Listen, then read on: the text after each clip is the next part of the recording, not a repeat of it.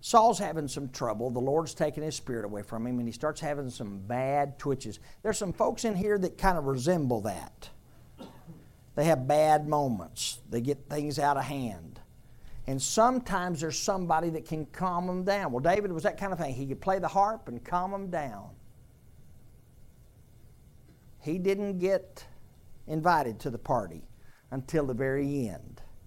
And it's at the end of that party when God says, that's the one, because I don't look at the outward appearance, tall and strong and mature and talented. No. He picked the youngest boy, the eighth son, who was ruddy and handsome and a pretty respectful son and a responsible shepherd. And God chose him to be his king. And Saul needed somebody to help him. So David went to help. Now David's going to be the next king, and so Saul is going to end up being jealous of him. Saul is going to end up trying to kill him. Saul is a couple of times going to throw him a fit and have one of those episodes, and he's going to throw a spear at him, trying to stick him to a wall. And David is going to be helpful. David's going to play his harp to calm him down. But there's more to that. He's going to do whatever Saul needs him to do. Because if you keep reading, Saul is later going to ask him to do more than just play his harp. He's going to ask him to go to battle. He's going to ask him to fight. And David's going to help his master. He's going to help his king in whatever way he can. How about you? How about me? You want to be a man after God's own heart? Oh, I want to be. Not anywhere close, but I want to be. That means be helpful to people. Help people. Yeah, but they're not the kind of people I want to help. Sorry. If there's people that need help, that's who you help, right? Be helpful to people. Even to the people that have not been kind to you. Saul tries to kill this old boy, and David still shows up to work. I quit my job. Why? Because my boss is rude to me. That doesn't make a lot of sense. You quit your job because your boss was rude to you? How are you going to pay for your rent? How are you going to buy your groceries? Well, I'm going to find me a boss that's polite.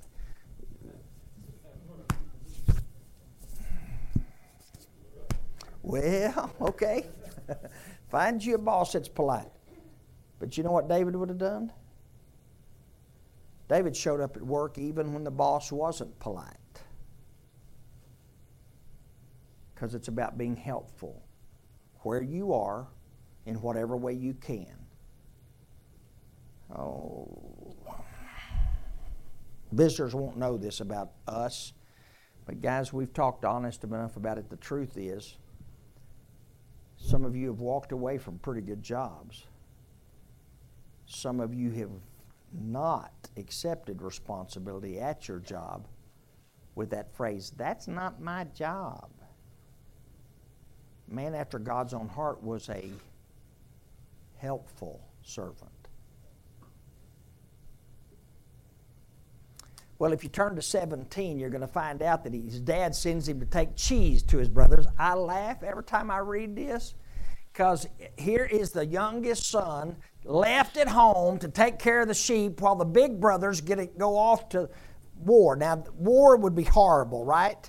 But if you're the little son left at home, if you're the baby boy left at home, if you're mama's boy, got to stay with... Now, I've had big brothers, okay? I'm not making any of this up. You got big brothers? You know how they talk to you, right? Who's got a big brother?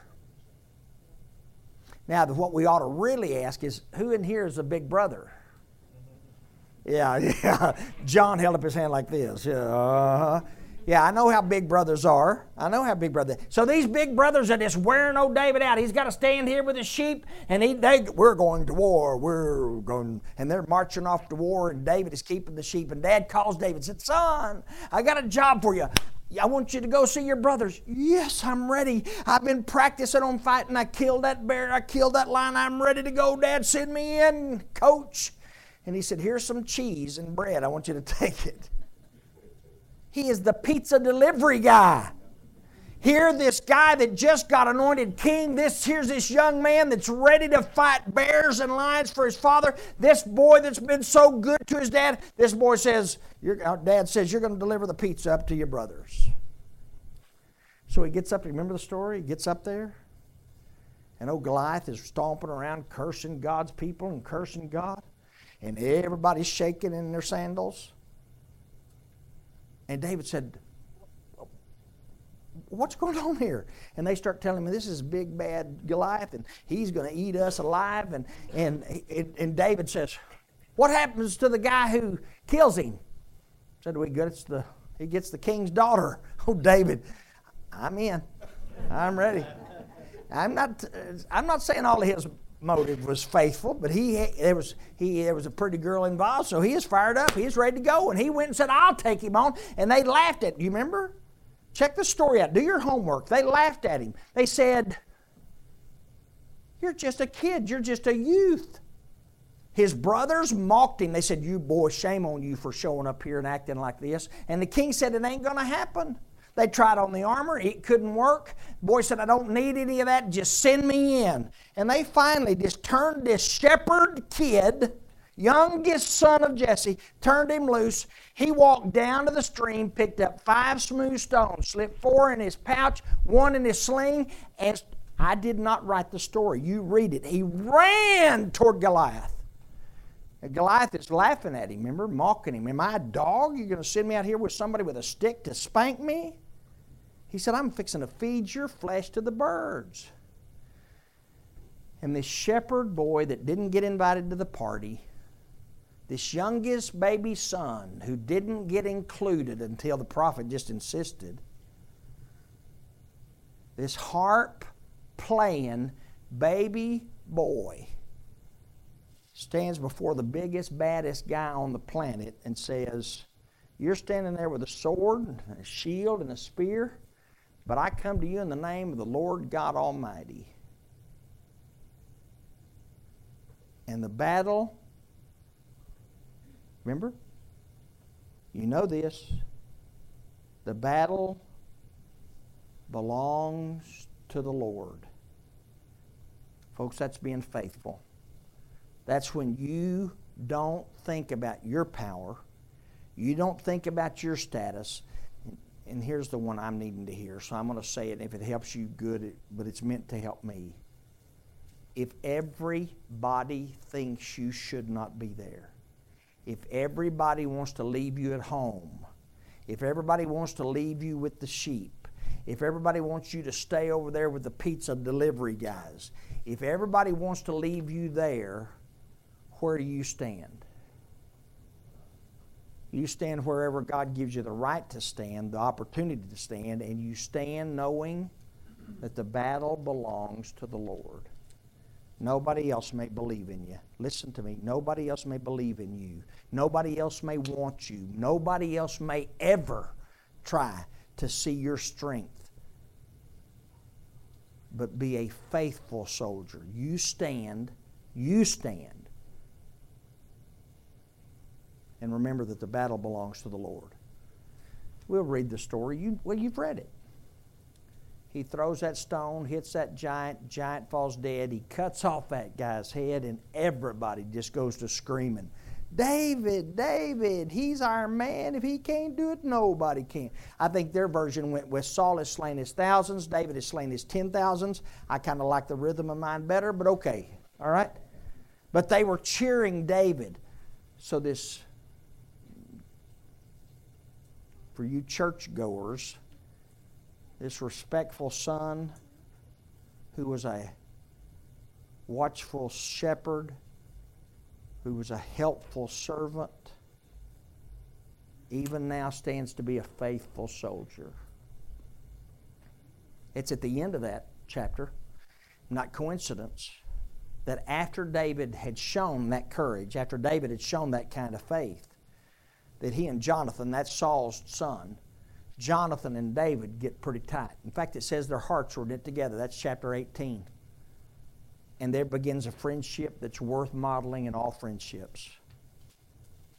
You ought to read. If you're interested in learning about being a friend, if you're interested in about being a thoughtful friend, watch David and Jonathan. Watch how they care for each other. Jonathan would one day be king, except God has chosen David to be king. So David is really his rival, but he doesn't treat him that way. He treats him as his brother. They protect each other. They love each other. They rely on each other. They help each other. And one day when Jonathan dies way too young and leaves behind a family and one son, Mephibosheth, who couldn't take care of himself because he was lame, David, who could have resented the father who was jealous of him, who could have resented the competition from that son Jonathan. He didn't. He remembered his friendship. And he took that boy to take care of him. You want to be a man after God's own heart? What kind of friend are you? You a friend just when people do what you think friends ought to do? I'm amazed at sometimes how people deal with their friendships. You're a friend. I'm your friend as long as I do what you think I ought to do. You're my friend if you agree with me. We do it, don't we? You ever had a friend that disappointed you? Ever had a friend that upset you? Ever had a friend that betrayed you? Ever had a friend that tried to hurt you? And what'd you do?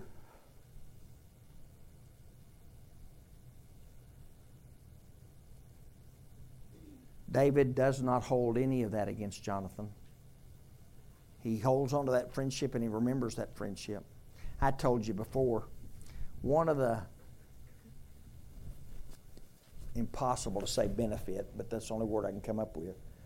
One of the benefit of really making a wreck of your life, just really wrecking your life.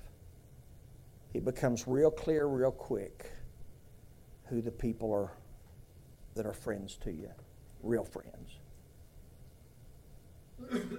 A bunch of folks that you loved, a bunch of folks that you thought loved you, will make it clear real quick they've got no use for you.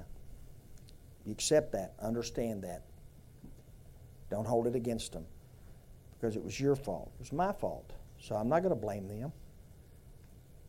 But I promised myself when all this mess happened, that anybody that was kind, anybody that was forgiving, anybody that would treat me like I thought God would treat me, I would never forget. I remember what Dennis and Teresa did for me. Some dark, dark days. I will never forget it. I remember what Bob Rennie did for me. Some dark, dark days. I will never forget it. I remember what Kelly did for me. Some dark, dark days. I will not forget it. I remember what Chad and Derek did for me. Some dark, dark days. I will never forget it. I remember you for what you did during a hard and shameful time. I will never forget it. I want to be a man after God's own heart. And I want to be that kind of friend. Where I'll be a friend not just to you, but I'll be a friend to your children because of your friendship to me. When that friend that was a helpful servant, that was a thoughtful friend, becomes a successful commander of the troops. You stay in chapter 18, that's how the chapter ends. David he goes places Saul wants him to go, doing things that Saul wants him to do, and Saul would like to see him get killed, and David just keeps going out and God gives him success. He does not let somebody else's feelings about him determine what his obedience is going to be to God. That is so important. Guys, we talked about it. We talk about it in here all the time. There are going to be, and it'll probably be me, but there are people in this room that are going to hurt your feelings. There are people in this room that are going to neglect you. There are people in this room that are going to disappoint you. There are people in this room that are going to do things to you that are going to cause you to think, I'm done with that place. Okay, you got to be done with this place, I understand. But don't be done with Jesus because He never did that, right? Boy, David didn't do that. If he's going to serve the Lord, even if that king is a jerk, Even if he tries to hurt him, even if he tries to betray him, even if he sets him up and tries to get him killed, he is going to still serve the Lord. That leads to the next point. If you start in chapter 19, you got to read all the way through to 27. Those 8 or 9 chapters in there, David is running for his life. David is running for his life because people are against him. The leader is against him. Saul wants him dead, and he's gathered his army, and he's going to chase David all over the place trying to kill him. You need to know this. This wasn't theory. And even though David had been selected as king, he doesn't live thinking, oh, it doesn't matter because I know God's going to take care of me. No, he's fearful. He is scared to death, running for his life. Read at Psalms 18 and listen to him screaming at God. God, why? Hold it. I'm being surrounded. I'm being drowned. I'm being buried with this fear. Come on, God, do something. And of course, God does something. Sometimes things are hurtful because you did them. Don't blame anybody else. You did them. But there are times when it's not any of your fault. It's what somebody else did. Anybody in this room know anything about somebody betraying you and you didn't betray them? You know anything about being hurt by somebody even though you didn't hurt them? You know anything about you've done everything you could and helped as much as you could and loved as much as you could and blessed as much as you could, and somebody still hurt you? That ever happened? That's what happened to David. You know what David does? He runs for his life. My memory point is he was a fearful fugitive. He's running for his life. Folks, it's serious. He thinks he's going to die a couple of times. But in that, I want you to learn something about God. This man after God's own heart has a chance twice. 2 different times he has a chance to kill his enemy. He has a chance to kill Saul, and once he kills Saul, he becomes king. And he spares Saul both times. Oh, I hear it said in jail all the time. I'll show you respect when you show me respect. And I look at those guys and I shake my head and I said, you got that backwards. Because if you only treat the people with respect that treat you with respect, who's in control of you?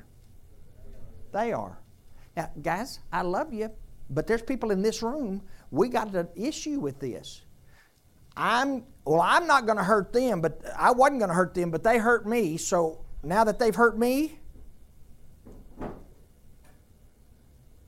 finish the sentence. If somebody hurts you, you have the right to hurt them. I mean, I've heard us say it. I've heard people in this room confess it. Well, I wasn't going to do anything, but they did this to me. You used to hear it in big church this way. Well, if they're not going to talk to me, I'm not going to talk to them. That's real mature. That's mature. That's not mature. That's childish. And this man, who is a man after God's own heart, even when he was running for his life, remembered to be merciful. Remembered to act like God even when somebody else didn't treat him like God would. Does that make sense? Do you hear that? You act like God even when nobody else does. Yeah, but it's not fair. I didn't say it's fair. Yeah, but that's not right. I'm sure there ain't nothing right about it, but it's the right way to act.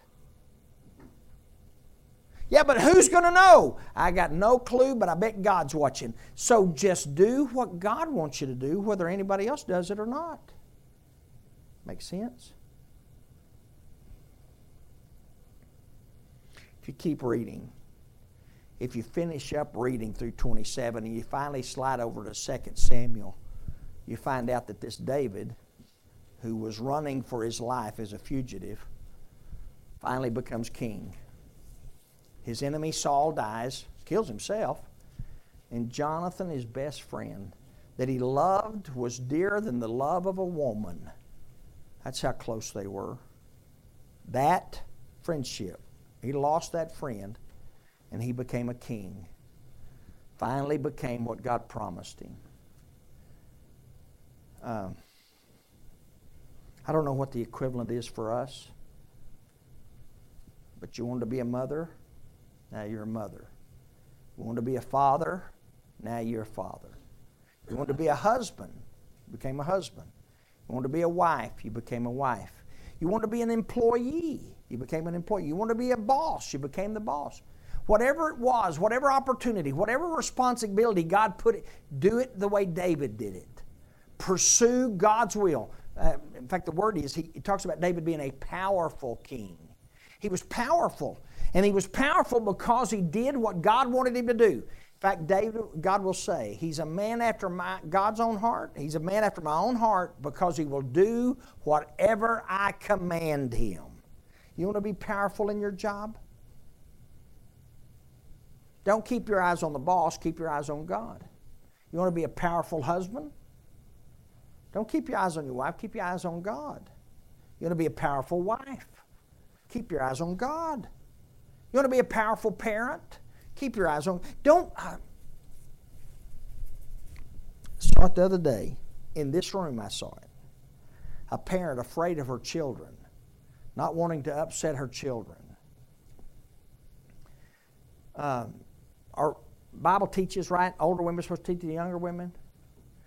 My mother's not here. She's been gone 5 years now. But I can still remember some advice she gave to my wife when we were raising our little ones. If they're mad at you, you are doing a good job. God did not intend mamas for you to be their best friends. And daddies, those of you, I love you, but those of you who think that mama's the one that's going to be the disciplinarian and I'm just going to be the good old boy. No. You got too many examples in the Bible of that kind of mess, right? It's a partnership, right? Point is, you become powerful by doing things together. You do things the way God intended them to do. That's how David became a powerful king. And he took the will of God and the wisdom of God and he went to apply it against the Philistines, against the Ammonites, the Amalekites, the Perizzites, and the Canaanites, and all them otherites. God made him powerful because he would do all that he commanded to do. You want to be a powerful wife? You want to be a powerful husband? You want to be a powerful parent? You want to be a powerful teacher? You do what God commands you to do. And if you just keep reading, you'll find out that this powerful king had horrible and shameful moments in his life. We won't restudy it because we've studied it and we've experienced it and we'll study it again. But in 2 Samuel 12, this powerful king that loved God, that sang beautiful songs, that honored God with his lips and in his life, instead of going to war, he stayed home and took a walk. Saw a woman bathing, and instead of turning his eyes away, he called for her to come to him. He sinned. And that wasn't bad enough. He lied to cover the sin. Invited the husband to come home. Tried twice to deceive him, to trick him, get him drunk, and get him to go home to cover his own sin.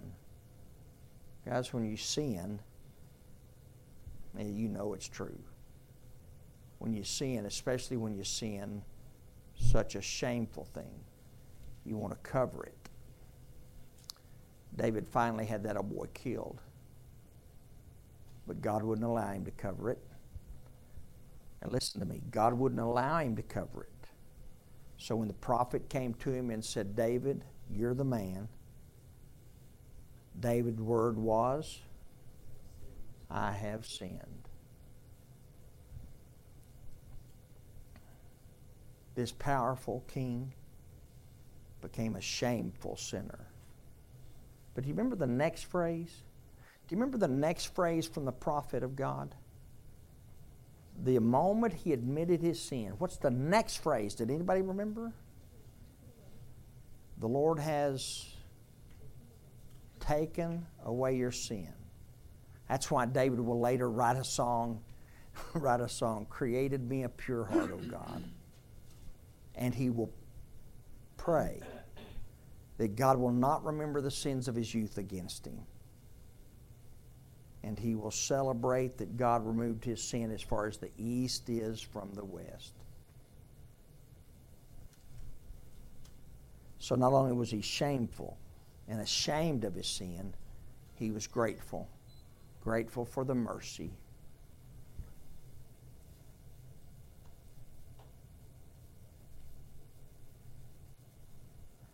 What did David want to do? Anybody that's ever sinned in a public way. Anybody that's ever sinned in a public way and embarrassed your family and made yourself ashamed, so ashamed you can't look at people in the eye. What did David want to do? And God said, you're going to stay my king. You're going to continue to serve me in spite of how you feel.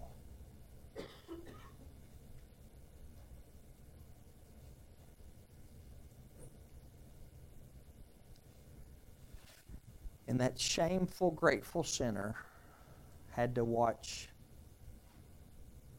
4 of his sons die. He watched 3 of them die. The 4th one died after he was gone. But the baby that was conceived at the moment of the adultery, that baby died. A consequence of the sin. And then a son named Ammon died at the hand of a brother. And then Absalom died, a son that David cherished. But he died not before he had a chance to betray his father and to bring more shame and more fear on his father's life. And then finally a son named Adonijah died. Living with the consequences of your sin are a part of the reality of this place, right? Catherine talked about it. There's lots of us in this room that know about that. We've been forgiven and we are free from the sin as far as God is concerned. He's moved it from the east as from his west. But are there others that remember? And who remembers most? Me. We'll read David's song in 51, Psalms 51, where he'll beg God to renew that right spirit in him. But as he watched those sons die, he did not give up on God. Because he was an insightful father, wasn't he? He understood what God had to do, God was doing, and he understood it. He accepted the will of God. He followed through. He kept doing what God wanted him to do, even though it felt horrible to live his life. You can't lose your children. You can't lose your children and feel good about it, especially if you think it's your fault. And that's true. Physical death, spiritual death are just the division in a family. When you've caused it, it's miserable. But in the end, a baby's born. They named him, they called him Jedediah at first and then changed his name to Solomon. And Solomon is going to become king, and David is going to sit down with him and tell him, son, one thing you need to remember. Do all that the Lord commands you to do. He didn't turn from that. I wish I could live my life different. I can't. I didn't, so it's done. But can I make sure my sons, my grandsons, my great-grandchildren, can I make sure they know to do all that the Lord commands you to do? Yeah. You want to be a man after God's own heart?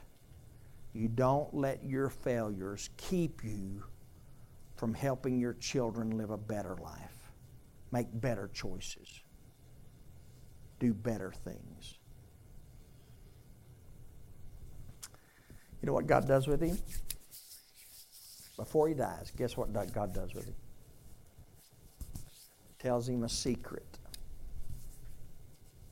Tells him a secret that not many people knew. Now, we knew a bunch about it because we read the end of the story. But you know what?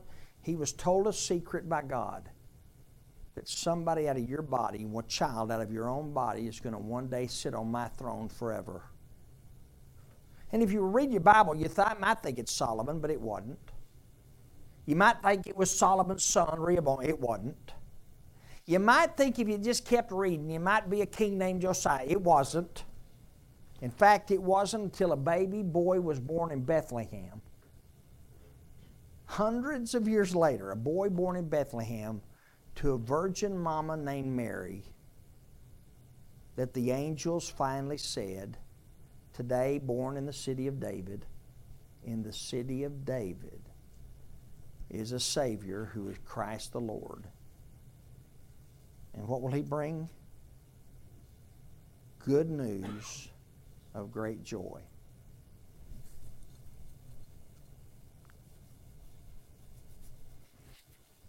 I want to quit. I'm tired of messing up.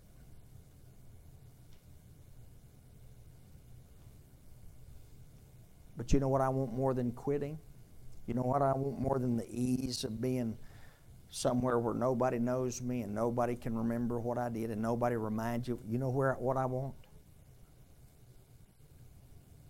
You know what I want?